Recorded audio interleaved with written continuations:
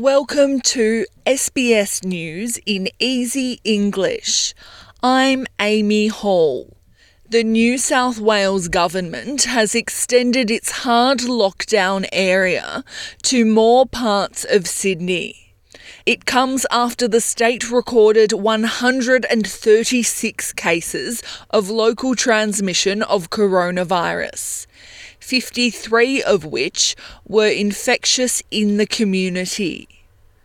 The change means people living in Cumberland and Blacktown will now be unable to leave their local government areas unless they're critical workers. Premier Gladys Berejiklian says the decision was made at a crisis cabinet meeting this morning. Can I stress deeply that we really want everybody to follow these orders to make sure, as I said, that we contain the virus within these local government areas. Victoria has recorded 14 new local COVID-19 cases, all linked to current outbreaks. 10 of the new cases were in quarantine throughout their entire infectious period. One of the other 4 cases is still to be interviewed. The state's lockdown is currently scheduled to end at 11:59 p.m. next Tuesday, after being extended by a week. One new case of the Delta variant of coronavirus has been detected in Queensland. The case is a Qantas flight attendant who's been on multiple flights across the state.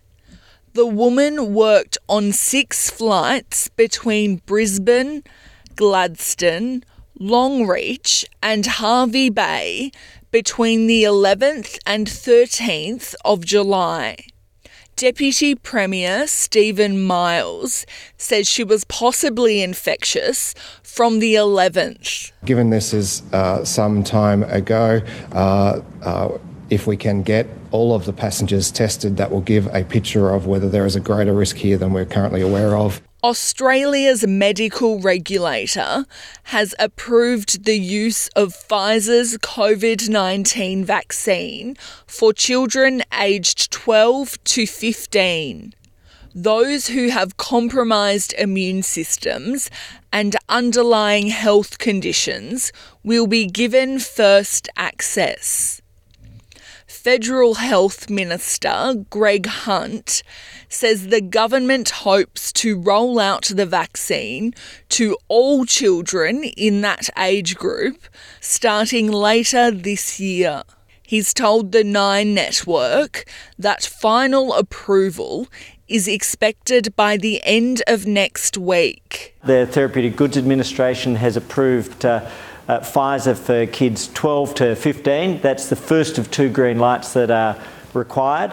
The second is the Australian Technical Advisory Group on Immunisation. They're well advanced in their assessments already. State and territory leaders are expected to discuss the next stages of the vaccine rollout when National Cabinet meets this afternoon. And the federal government is awaiting a decision by the UNESCO World Heritage Committee that could label the Great Barrier Reef an endangered natural site.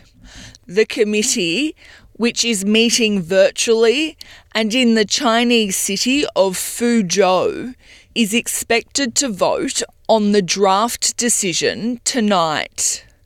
Some Australian politicians have publicly campaigned against the reef being classified as in danger, as they fear it will hurt the image of the natural wonder. I'm Amy Hall. This is SBS News in Easy English.